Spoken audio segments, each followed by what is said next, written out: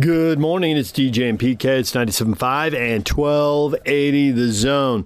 All right, a Tuesday morning. It's a college football tradition this time of year. We hear from all the coaches, the Aggies, the Utes, the Cougars, Blake Anderson, Kalani Sitake, and Kyle Whittingham. We're going to start with Blake Anderson. PK and I spoke to him at 9:30 yesterday morning, late in the show for you early risers. Here's the guy who won his first game as the Utah State head coach, coming off a one-win season as a 17.5-point road underdog. They go to Pullman and beat Washington State, and they were down 23-11 midway through the fourth quarter, and they got the touchdown, got the punt, got the ball back, and went and scored another touchdown right at the end of the game to win it. Here's Blake Anderson with PK and I. Coach, good morning. Good morning. Congratulations. Well, I appreciate that. It was a fun night. Your sports information staff sends out an email with a list of superlatives and notes after the game, and they noted that this is the first road win ever over the Pac-12 and the first time an Aggie coach has won their first game since 1973. It's been 48 years. And watching that game unfold, I'm curious where your guys got the belief, because midway through the fourth quarter, you needed a touchdown, and you didn't have one in the game. You needed to stop either a punt or a turnover. They'd scored on all three possessions in the second half. And then you needed another touchdown, and that's exactly what happened. Touchdown, punt, touchdown. Where did they get the belief to pull that off in your first game? You got no history with them. The team won one game last year. How did that happen? You know, it's exactly what I told them it was going to happen. It's the exact game plan we had put in place. Just, really, we just believed we have to get it to the fourth quarter. We felt like that that if we could keep it close, that if we could just kind of stay within reach, if we get it to the fourth quarter, that our style of play and our conditioning was going to take over. And as you watch the tape, that's exactly what happened. And our kids believed in that. We've worked extremely hard to get to a point where we feel like we can run and outrun people for 60 minutes. It's been grueling to this point. They have accepted it and worked extremely hard and bought in. And I told them before the game that it's going to be a close game at halftime. Doesn't matter if we're 14 down. Don't panic. If we get to a point where we're within reach in the fourth quarter, we will outrun them to the ball. We will start moving people up front better than we were in the first half, and we'll get ourselves back in the game, and guys will be there when it matters. And if you watch the tape, they just continued to outplay them. They just continued to hustle, and we made some plays late that mattered enough to win the game. So it was a lot of fun to see those guys do what we've asked, buy in the way they did, and play with the effort level that they did. That is a great foundation for what we're trying to build. So you do realize now that you won the first game, if you don't go 10-2, you underachieved, right? Well, yes, that's the thing about this particular game. However many, I'm glad you did the math on how many years, because I had no idea. I just know it's a long time. If you don't win the next one, and if you don't build on it, then you just look back and say it was a fluke, and it's not. I mean, the kids are working. We did not play our best ball. We made a lot of mistakes, but we played hard, and the kids really, really tried to do things the way we're asking them to do it. And so you're right, man. If you got to go keep winning, you got to build. Everyone becomes more important when you win a game like that, and that's what we want in the building. We want the kids to expect that. We want the fans to expect that. So I'm curious. You had some questions about different positions, including quarterback. Did those all get squared away and just sort itself out there in the first game? Or are you still questioning some stuff going into the second game? Well, we're going to be detailed about it and really research it before we do anything. Obviously, both guys played well in their own way. We did finish up with Bonner late, and people have asked why. Just experience. I mean, the guy's been in that kind of situation a bunch and come through, and he did in flying colors on Saturday night. But not going to jump to any conclusions. I told them before we started this process that it wasn't going to be one play or a stat line, that it was going to be the overall picture. But I was pleased with both. They both made mistakes that could have hurt us. Ball on the ground with Peasley and throw that shouldn't have been put in the air from Bonner that both created turnovers, and those are things we got to fight. We could have really just put ourselves in a position where we had no chance. So we're not a finished product by any means, but at that position, we definitely want to settle on one guy sooner rather than later, but have not made that final decision as of yet. I was interested to see what you did at the quarterback position when Bonner put that ball up for grabs towards the end of the first half. Saw how you would play it in the second half. In your mind, as you entered the game and then as the game began, as far as the quarterback rotation, was it a set thing, or were you going by feel to make the change as you saw fit during the game, or did you have it planned? No, we told them we were going to alternate series. Wanted them to be prepared and didn't want them guessing on who's going next or what. We felt like both had done enough work coming into the game to deserve that opportunity. Didn't make the change until late, just based off how the game was going and really just leaning on Bonner's experience. I mean, he's had 20-something games under his belt and been in that situation just so many more times than Peasley has. So that was really the decision there. But they knew all along we're going to alternate series regardless of the circumstance and play you guys. So that just mentally they could be prepared for exactly what was coming. The thing that seems like a no-doubter is Tompkins is the guy. On the next to last drive, he had the reverse that got you first and goal, and then on the game-winning drive, 2 catches for first downs, and then the touchdown. You knew where you wanted to go. They probably knew where you wanted to go, and you were able to go there anyway. Yeah, I thought we did a good job spreading the ball around, but he's one of those guys in space that you always have to account for. I think he had 10 touches, but both McGriff and Derek Wright had 8-9 touches as well, got the ball to the backs. We've always put a premium on spreading the ball around. We don't want you to just be able to isolate on one guy. But you're right, certain guys just stand out. And his ability to play in space, his speed, I mean, the reverse looked good, but it got ugly real quick, just from pursuit. And he had the extra gear to get around the edge and make what could have been, maybe a 2-3 yard gain into an explosive and got us down there to be able to score. He's dynamic really in every area. You just get him the ball. It's really tough for the first guy to get him down. Just talking to BYU coaches after they played Arizona, and obviously they were down last year and entered the game on a 12-game losing streak. And one of them told me, he said, the transfer portal has just been a game changer, and to the point where last year, depending on who you bring in and what positions you fortify through the transfer portal, that it doesn't even matter what you did last year. Did you see that as far as what you're trying to build here quickly at Utah State? Because obviously you had high-profile transfers come in and play significant roles that they can make a difference immediately, so it doesn't matter what last year was.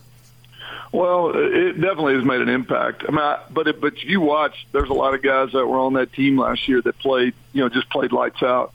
I mean, Nick Henninger had an unbelievable game from sideline to sideline, chasing the ball. And that O-line, I mean, there's the transfer up there, but there's a lot of guys that have been here before. Bannerman, Marcus Moore. I mean, there's a lot of guys. I'm pleased with how all the transfers came in and helped us. Calvin Tyler and Bonner and Justin Rice and guys, Bolden. There's a bunch of great transfers that came in and helped us in a big way. But this is a great mixture. The way the previous players have accepted us and just gone out and set the bar for effort and attitude. It's been a great mixture, and we've utilized both, building on the foundation of guys that have been here for a long time, but also bringing in some key guys that all are contributing in different ways, some more than others, but we've been pleased with all the guys that we brought in at midterm and even in the summer. Everybody wants to get a game changer and, the dominant player in the transfer portal, but the fact is those guys don't change teams often. They do sometimes, but not often.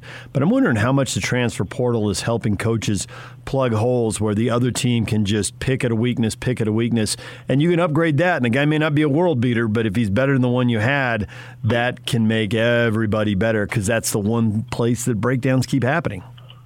Yeah, no, it's been key. I don't know. As you look at the end of the season, I don't know that, how many of these guys are going to be all-conference type players or have, tremendously high stat lines, but you're right. A guy that can come in, and even if he's a 2, he's a role player that plays, a lot more than he would have played at a previous school. Just a different depth chart, a different environment, maybe just a fresh start. Some of these guys were young and immature and just didn't fit in, and now they see things differently in a new culture. So we've got all kinds. We've got guys that are standing out there that are feature players that transferred, but we've also got some other guys in the program that are, their roles are just a little bit different, but just as important, because you're not going to just play with 11. I mean, you're playing at least 2 deep, if not 3 deep on defense, almost the entire game to play the way we play. As I said, we're spreading the ball around to a bunch of different guys on offense and playing at a fast tempo, which means you typically have to play more guys. Whether you're the starter or you're the role player, all those guys are going to help us win. It's a long season. I mean, attrition happens. Guys do get hurt. Who knows who has to step into a key role? As you progress through this quarterback competition, could you see a situation where if you go with Bonner, you still have Peasley having an active role? Because you look at him against Washington State, and obviously he wasn't bad throwing, but averaging 10 yards a carry, almost 11 yards a carry on 4 carries with him moving the ball through his legs. Could you see a role for him doing that? Absolutely. That would be super easy for us to do. Bonner is not a great runner, but he's efficient. But Peasley just has the ability to make guys miss and extend plays with his feet. It's what he does best. It's what intrigues you about him. But whatever we end up deciding to do and just where we solidify it, and as I said, we are going to play with one quarterback this year. We're not going to continue this for very long. But I could see both of those guys, if they were not the primary starter, having some kind of role on the team. They're just too valuable, and their skill sets are too unique. So we'll just kind of see how it progresses. I think we're close. We just want to make sure we are very thorough and very fair in the process so we move forward all on the same page. So the first win at a Pac-12 school, that's a big deal. The guys have got to feel great about the way they execute in the fourth quarter to make that happen and come from behind.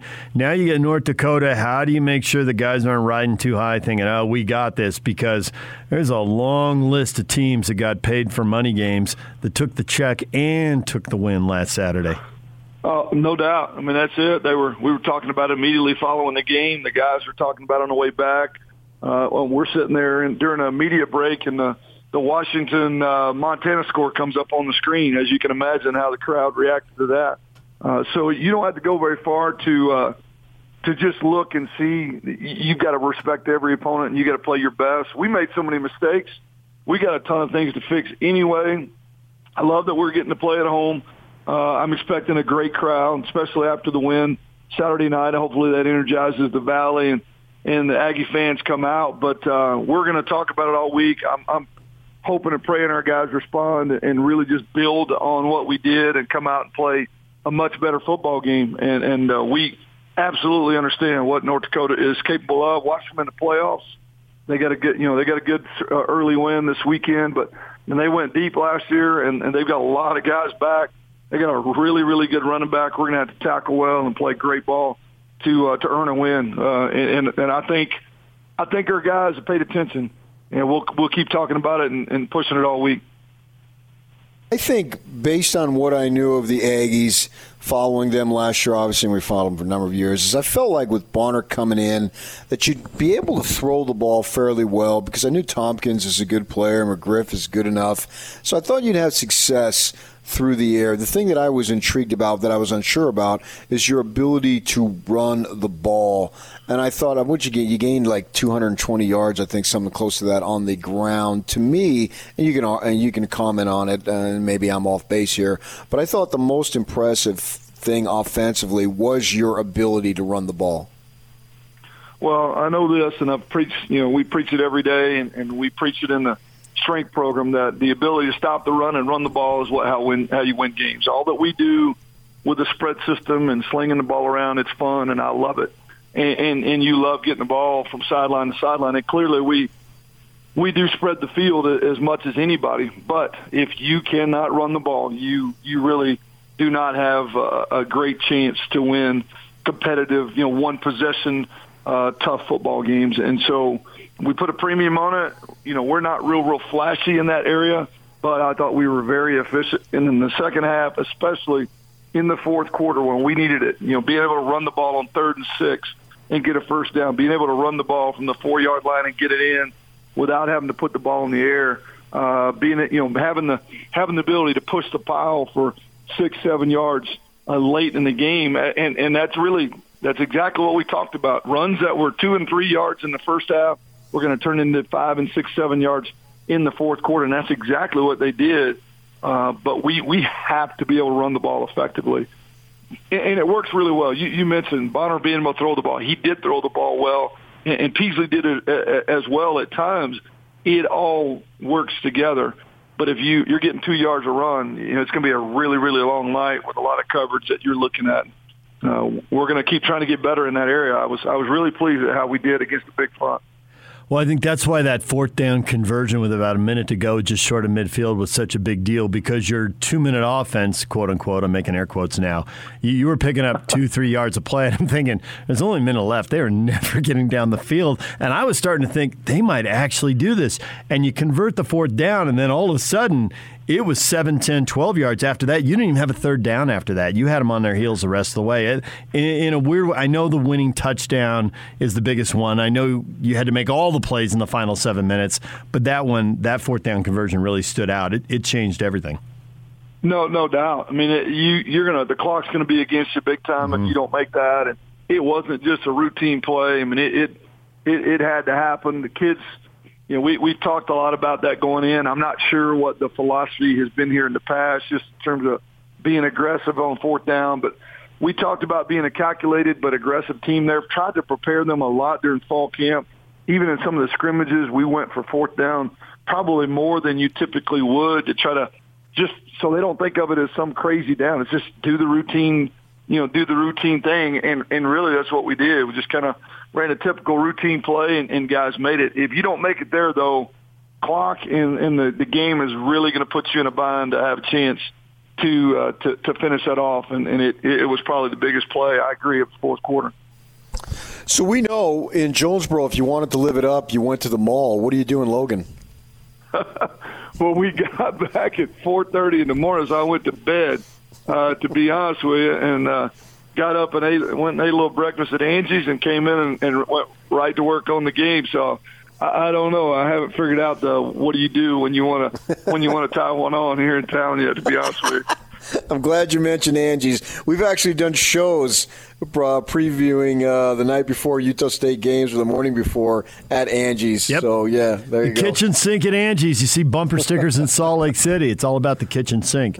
Last thing we'll let you go. Our boss here, Aggie alum Scott Gerard, I'm just curious how he celebrated with you. Did he give you the pat on the back, the pat on the butt? Did he quietly sob tears of joy? What was it like with Scotty G? Knuckle bumps and a hug was about it, man. It was a long day. It was a long night. All right. He was pretty happy on the calls. You'll probably hear them at some point. All right, Coach, congratulations on the win. And just tell the guys, not to get too high. This was awesome that they won the opening game for you, and it hasn't happened in a long time. But Coach Romney, who the stadium was named for a long time, his first game, they beat Idaho State 136-0. So maybe that's the perfect game. Hey, we'll do our best, man. We want to find a way to get a win against these guys. There you go. All right, thanks, Coach. We'll talk to you next week. Thank you. There's Blake Anderson after just a great win for Utah State. When we come back, Utah football coach Kyle Whittingham as the rivalry game approaches. Kyle's coming up next. Ready. It's game week for the Utes, and the Zone Sports Network is getting you ready for kickoff. For the first time in 2 years, it's rivalry week. Kyle Whittingham and the Utes look to make it 10 in a row against the Cougars as the Utes head to Provo for another showdown with BYU. Your home for the best Holy War coverage is right here on the Zone Sports Network. From Monday morning to the post-game press conference, nobody brings you better coverage of Ute football. You ready? Yeah! The 97.5, 1280 The Zone and the Zone Sports Network. Good morning, DJ and PK. It's 97.5 at 1280 The Zone. The rivalry week is here. Utah and BYU Saturday night on ESPN. Here's Utah head coach Kyle Whittingham. Okay. Good to get the season off. Started off with a win. It was a game that we did a lot of good things after watching the film, a lot of things to correct like we felt like after the game, but certainly some positives to take away. Thought Charlie Brewer played well. Did a nice job throwing the football. He was very accurate, made good decisions. We didn't run the ball quite as effectively as I thought we would, but give credit to Weber State and Jay Hill and their staff. Just to reiterate what we said going in, is they're well-coached, tough, disciplined football team. Their staff's doing a great job, and would expect them to make a deep playoff run just like they have for several years. And so a lot of the credit for our missteps go to them for playing well. But overall, we came out in pretty good shape, and got to get ready for the next one now. So the season marches on. So questions? You talked about kind of figuring out the depth at the running back. Have you figured that out based on the film that you watched? Yeah, we're closer. Tavion obviously had a good game, production-wise, although, as we mentioned after the game, the fumble was the big negative. But, he's working hard to get that corrected. And Mekhi Bernard played well, and, everybody contributed in some respect at the running back position. But I think Tavion's the one that stood out most. What do you think of the way that your quarterback managed the game? I thought he did a good job managing the game. I thought he was, like I said, good with his decisions, got the ball out quick, did a nice job extending the play at times, and just, it was a good start. We got to get better at all positions, but I thought he got off to a really good start. Then Cam came in just for a few snaps and looked, threw some good balls, a couple of good balls, and so, or at least the touchdown was an outstanding throw. So it was good to see him get some work. We saw some drops. What's the way to address drops with your receivers? Yeah, just keep working on it. As receivers and tight ends that had the drops, and some of them would have been tough catches, but some were just plays we got to make 10 out of 10 times. And so just get back on the jugs machine and continue to emphasize looking the ball in and making the catch before you start to run and that type of thing. But it's something that they're drive killers. I mean, those drops cost you touchdowns and or the ability to keep a drive going. So something that we got to correct. I think we had 5 of them, which is way too many. What do you make of BYU's quarterback, Jaron Hall? He's now the starter. Has one game under his belt for this season. Yeah, very mobile. They've moved the launch points a lot with him. He's, there's not a lot of drop back pass in the game. It's play action boots, that type of thing, getting him outside the pocket. And he's a guy that, like I said, has got good speed and his mobility is really good. And so I thought he did a nice job running the game, managing the game for him Saturday. Looking back, how well do you think the offensive line did? Plus, what do you project for this week with? Yeah, well, we're in season now, so we don't talk about injuries anymore once the season's going, and so that's something we're just hoping for the best. I can just leave it at that. I thought there's room for improvement there, and I'm not picking on them because every position has room for improvement, but I think we can be better than we were Thursday night, and I expect that we will become better. And that's the old adage of making your most improvement between game 1 and 2 has got to show up for us this week, because we got to play better this week than we did last week. Kyle, were the problems mostly the twos that you had to play on the O-line, or were there some guys who you projected as starters who also you need to see too much? I think everyone needs to elevate their play, and the twos, weren't necessarily the guys that were the problematic positions. It's just a matter of just being more productive, blocking up the run game better, running off the ball better. We didn't get quite the movement that I thought we were going to get. But, the pass pro was pretty solid. I mean, there were some positives about the performance as well. And so, again, not to single them out because every single position group has room for improvement. Devin Lloyd had a monster game.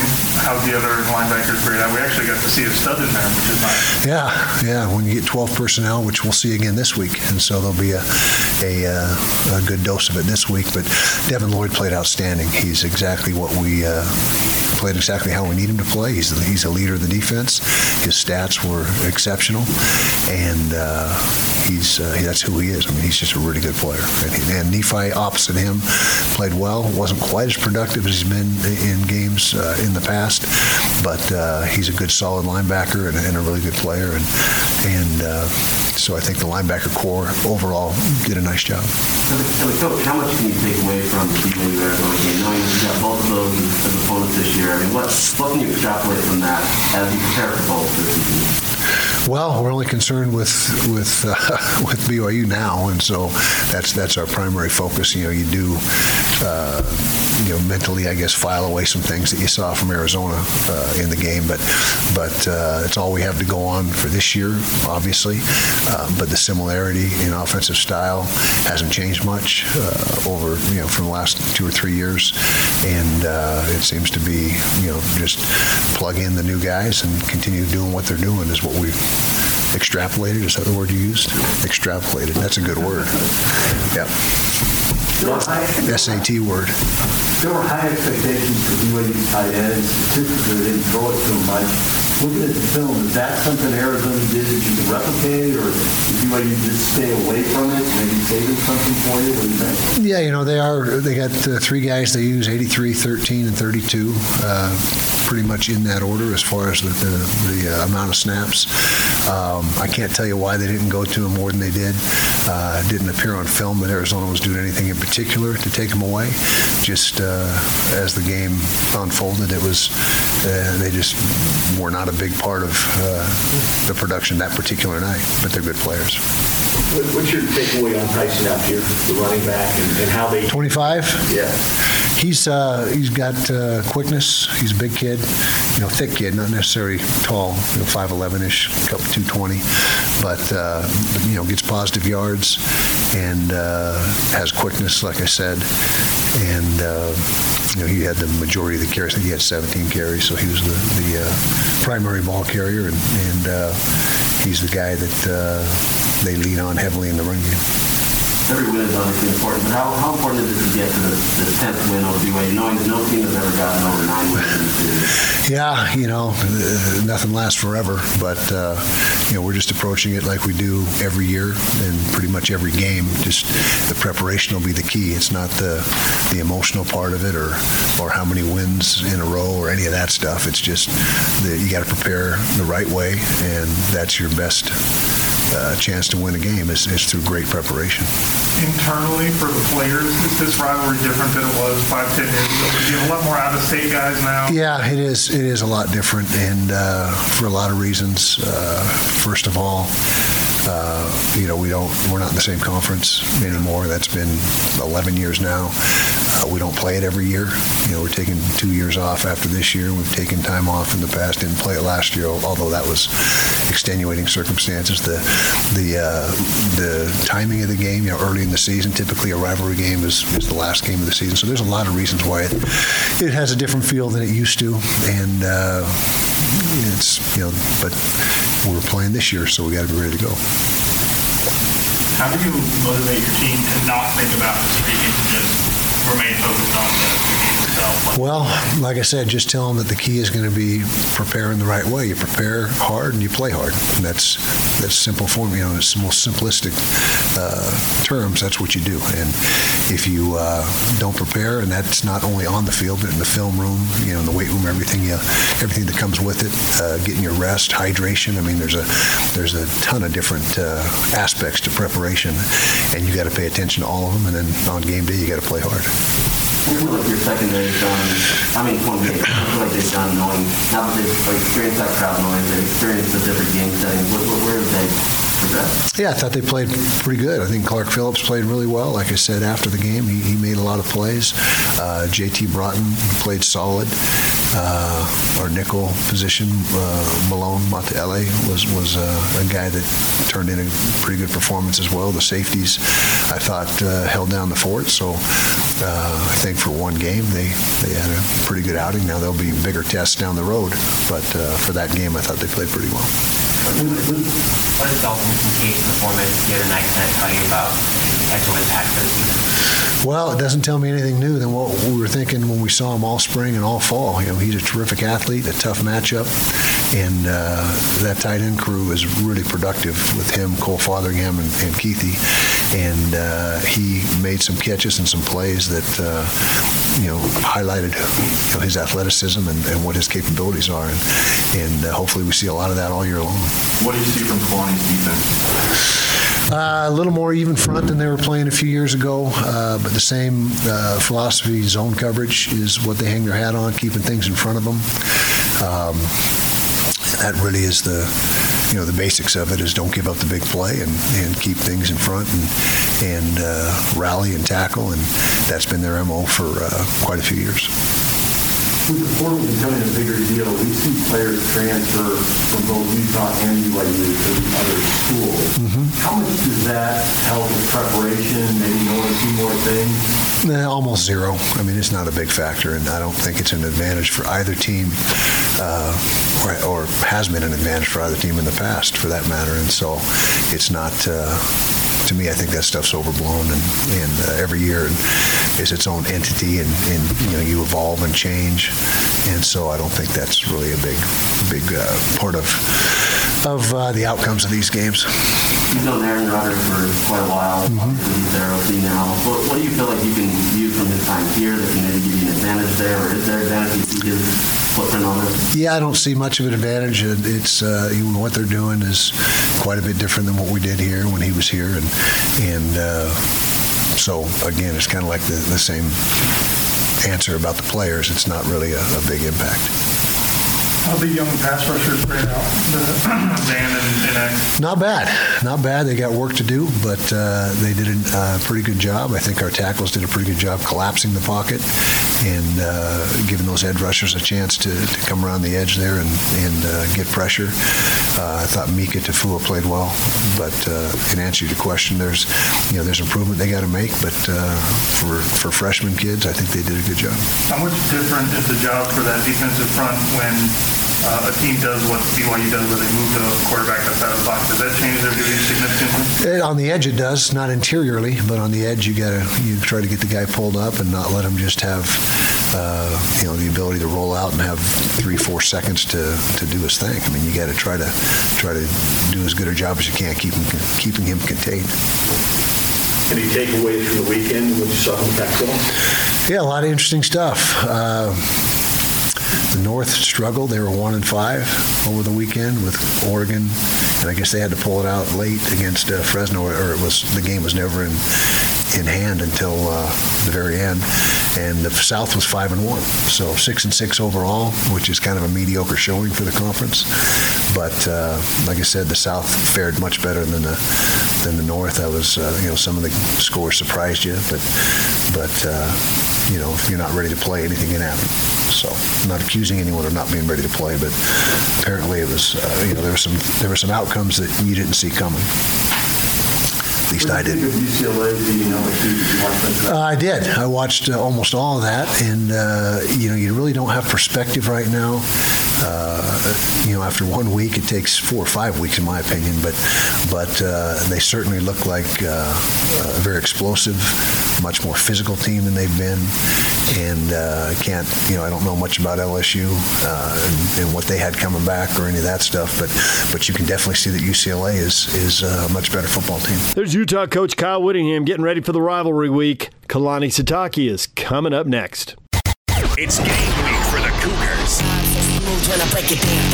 And the Zone Sports Network is getting you ready for kickoff. It ain't over over till it's over. The Holy War is here.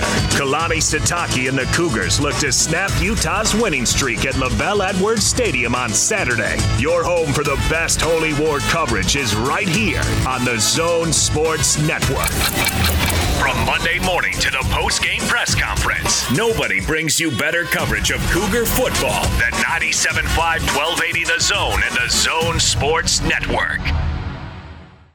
Good morning, DJ and PK. It's 97.5 at 1280 The Zone. Time to hear from BYU coach Kalani Sitake. We just heard from Kyle Whittingham about rivalry week. Here's Kalani after the win over Arizona as they get ready for the second of 3 Pac-12 opponents. Yeah, looking forward to the game against Utah this Saturday.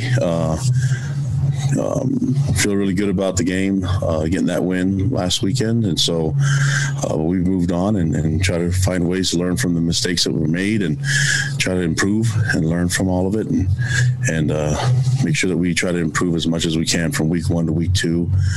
It's been a crazy week in college football with all the different games and different upsets or so-called upsets with all the games that happened over the weekend. So, just heard a lot about our week schedule, and those teams seem to do pretty good over the weekend. So college football, that's why it's just it's fun to watch because you never know. And so looking forward for us to get better as a team and as a program and make sure that we perform at our best against a very talented Utah team, and looking forward to facing a ranked team here this weekend. All right, Jared, go ahead.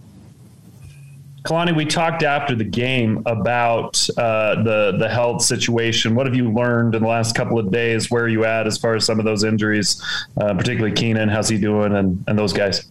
Yeah, Keenan's doing actually, pretty good right now, and I think we just go into that concussion protocol. I think the scariest thing was just not knowing because he was out, and I'm really thankful that our the trainers and the doctors were able to take him in, and we ran all the tests and did everything we could, and it seems like he's going to be good. I mean, highly unlikely to play this Saturday, but we're just glad to get him back and get him healthy, and we'll work on getting him back to full speed.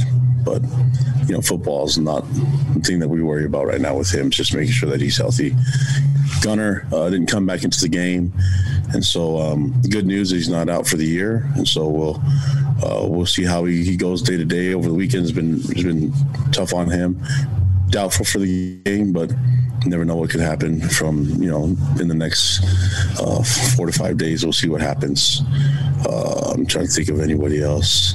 I think everybody else that were banged up in the game came back and finished. So we have some guys that are a little sore and everything. They just got to get better and be ready to play. Jake, go ahead. Kalani, obviously Utah, there's a heightened sense of, I don't know what you want to call it, just spirit, I guess, around this game every single year. Do you look forward to it every time you guys get to play Utah? Yeah, I'm looking forward to the game, and I know our players are, and we didn't get the game last year, so I think that we were looking forward to a lot of different things this year. This weekend, having the fans and the stadium was really, really nice to rely on that energy from them, and it caused some problems. When you're going from an empty stadium and you can yell out as a coach correction, it didn't work this last weekend, obviously because of the noise level. But we love having the fans there, and we just, with the matchup with Utah, we're excited for the game. So our guys know that there's a lot of work to be done in the next few days and get ready for this week of prep so we can be at our best and perform at our best against Utah. Can you give us just a scouting report of what you see from them on film? Are they any different than they are in every other instance you've ever scouted them?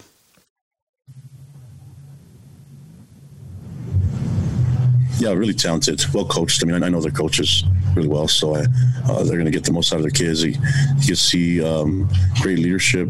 I mean, the guy that stands out the most to me is their linebacker. Lloyd's, he's a big time playmaker, and they're big up front. On a very physical team on all 3 phases, and so really looking forward to the matchup. Obviously, I know them really well, and we seem to know each other. So we'll see what happens on the field. But it comes down to the players making plays and making sure that we as coaches learn from some of the things that we've gone through, especially after the first game, and try to make sure we get that improvement. Everyone says that you improve the most from week 1 to week 2. We'll see how much they improve. We'll see how much we improve, and then see what happens on Saturday. Hey, Mitch, and then Jared. Yeah, Kalani, you've seen the rivalry from so many different angles, player, coach, head coach. Maybe as a player back in the day, what are your favorite memories of the rivalry, and what changes between the lines in a rivalry compared to just a normal regular season game? Well, I think just because we're familiar with each other, and me and my little brother played here at BYU, and our oldest brother played at Utah, and so there's the family connection, there's the friends, and there's a lot of guys on our team that know a lot of guys on their team, and so that's on the field. And then you go beyond the field and into households, and there's a lot of people that cheer for both, and there's a lot of people that have mixed families that go for one or the other school. So I think that makes it a lot more fun, and makes it the bragging rights are the key here. So we're looking to try to find ways to make our fans happy, and that as a coaching staff and as a program and as a team, that's what we want to do. And beyond just bragging rights, how much of an impact does this game maybe have on in-state recruiting and the perception young athletes have on the two programs that you guys are recruiting? I'm not really worried about that stuff, to be honest with you. I just want to win the game, do whatever we can to perform at our best, and see what happens in the results. So right now we love our guys on our team. There's guys that are here that want to be here at BYU, and there's young men that we're recruiting that want to be here. And so I don't know how much crossover we actually have in recruiting, but all that matters right now is the game, and then making sure that we show up and can be at our best. That's the key for us. Kalani, everybody knows about the losing streak. You get asked about it every year that before this game. How do you address it with the kids? Do you talk about it at all? Do you ignore it? Like, what do you do as far as trying to prepare to try and end that streak? I mean, you only get 4 years to play, so it's not like those guys, really know that much about it. And so, it's a while ago that I was on the other side, when it first started. So this year, just all we care about is right now. You learn from the past, and you live in the present, and then you prepare for the future. So that's what we're going to do right now. Obviously, there's things that you can carry over in games that allow you to be in a position to have more success and win the game. We're going to try to do all that. I mean, I don't think you can sit there and hide things from the players. They obviously know that there's a streak going on and things like that. So you address it, and then you give them the challenge of going out there and trying to find a way to break it. So, and we're not going to hide from it or shy away from any of that stuff. We want to play this game, and we want to be aggressive, and we want to do whatever we can to make sure that we change what some of the past as coaches. I mean, this is probably it's more on us than anything. So we'll try to find a way to get our players to perform the best and give us our best chance for success. Is there any way to prepare for how different it can be in a rivalry game, just because the adrenaline and the interactions can be different?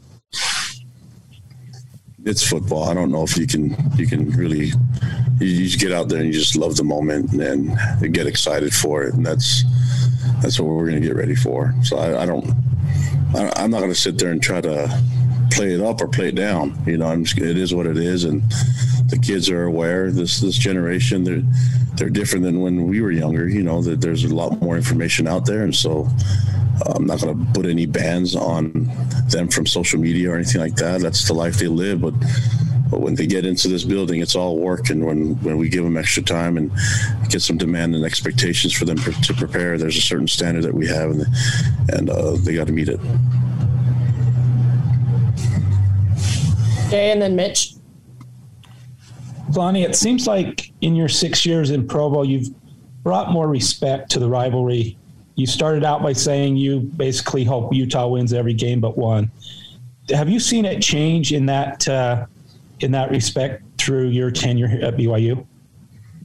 I don't know. I mean, it's unique because I'm the head coach here, but before I was a head coach, I was a player here at BYU. Before I was a player, I was a fan. So my job as a coach isn't to tell the fans how to behave or how to act. My job as a coach is just be thankful that we have fans that care and are passionate about our team, and then try to meet their expectations. That's what we teach our players. We have fans with high expectations, and we want to meet them. We want to make them all happy. And so the drive, the desires to prep and make sure that we're ready to do that. As far as the respect goes, that's how I feel about every program. I think we're in a situation where all these young men and coaches and staff members work really hard, and you work all these long hours just for 12 opportunities to play a game. And some people don't think it's worth the time, but obviously we do. And then we're going against a team that feels the same way. So there's a camaraderie of people that are players that are willing to spend thousands of hours of preparation just for minutes or seconds on the football field. And so I think there's got to be that high level of respect for each other. And in the rivalry, I mean, I've been on both sides, and I've had family that are on both sides, and so there's really good people all over this place, and especially in the rivalry games. And I think it's just really good for the soul to wish good things on people. I mean, that's why I want to beat Utah. I really do. Right, but afterwards, I hoped I wished them success and hope they do well. It does. Wishing bad things on other people is not good for the soul. And so I've been taught that growing up from my father and my grandpa, and that's just how I live my life. I don't expect everybody to do it the same way, but they should try it. It's relieving, and it's refreshing, and I think it brings you closer to being a great disciple of Christ. Kalani, over the summer, Kyle Whittingham was asked who's the relationship with the biggest rivalry in their program, and he said that they have a lot of different rivals in their conference affiliation now. Is Utah still the biggest rival for BYU after all these years since being an independent? I don't think that's my job to define that. I think if you look at the fan base, they'll probably define it for you. So I don't know if it's even appropriate to put it on Kyle or put it on myself to define it for everybody. I'm just going to say we love playing this game. We love sharing the field with great opponents. We have a ranked, talented team coming into our house, and we're looking forward to defending our stadium. And both head coaches played for the great Lavelle Edwards. So it's a lot of cool things going on in this game. And so I'm not going to define whether or not the different rivalries happen and all that stuff. I just think that the fan bases do it for us already. So is that what you're asking about, Mitch? Yeah, that's okay. Great. And I wanted to ask you one more question too, Kalani. From the film study over Arizona, what, or maybe one or two things that really stood out that give you some optimism going forward into the season? Well, the difficult thing, and I mean, just looking at the film, I know A-Rod was saying during the game that it wasn't everything that we thought. I mean, we did as much preparation as we could. They did some things that were different on film, on offense and defense, and definitely on special teams, because we didn't know what to expect on special teams. But I was really pleased with how our guys were able to adapt to it, and then our staff taking what we saw on certain things in special teams, especially, and getting on the sideline and drawing it up for our players. And then on offense and defense, we had to make some adjustments, and adapt according to what we're seeing from the game plan. But I think you have to give a lot of credit to their coaching staff. It's a really good coaching staff, and they were able to get their players played really hard, and they were able to get certain transfer guys in there to fill in some spots. And man, they were a really tough team. They played hard, and it was fun. It was a fun night. We obviously wish we could take some moments back and some decisions back, but I mean, I keep going back to should I have declined that penalty, or I don't know, but getting the ball on the 1 yard, that whole sequence, I wish I could look into it and see if I would have done it differently. But I think that I'm just grateful that there's a lot of great learning moments from that game, and that we were able to come out with a win.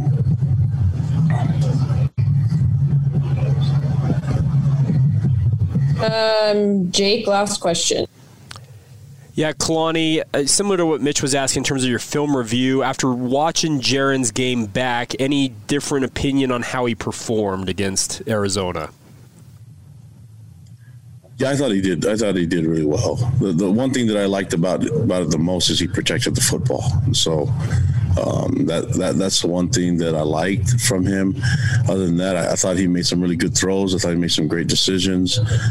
If you ask him, he wished he would have done a lot better. And that's just, it was just nice to have a guy that's not happy with his performance and wants to get better. So there's a lot of guys after the game that weren't happy with some of the things that they did, but we have to just keep building on it and keep learning. I thought for game one we did some really good things, and we also made some mistakes. But that's not all on the players. I mean, that's the coaches too. We got to find ways to get our guys to play at a higher level, and if it means that we have to change some things in the game plan, then so be it, or have different personnel groups in there, and then we'll do that. But I don't want it to all rest on the players. I think if you watch the film, like I did, the effort was awesome and the energy was awesome, and so as coaches we got to find ways to make it better. Just real quick, I also wanted to ask you about the 17 tackles for Keenan Pili. How rare is it anymore to see a guy garner that many tackles in a single game?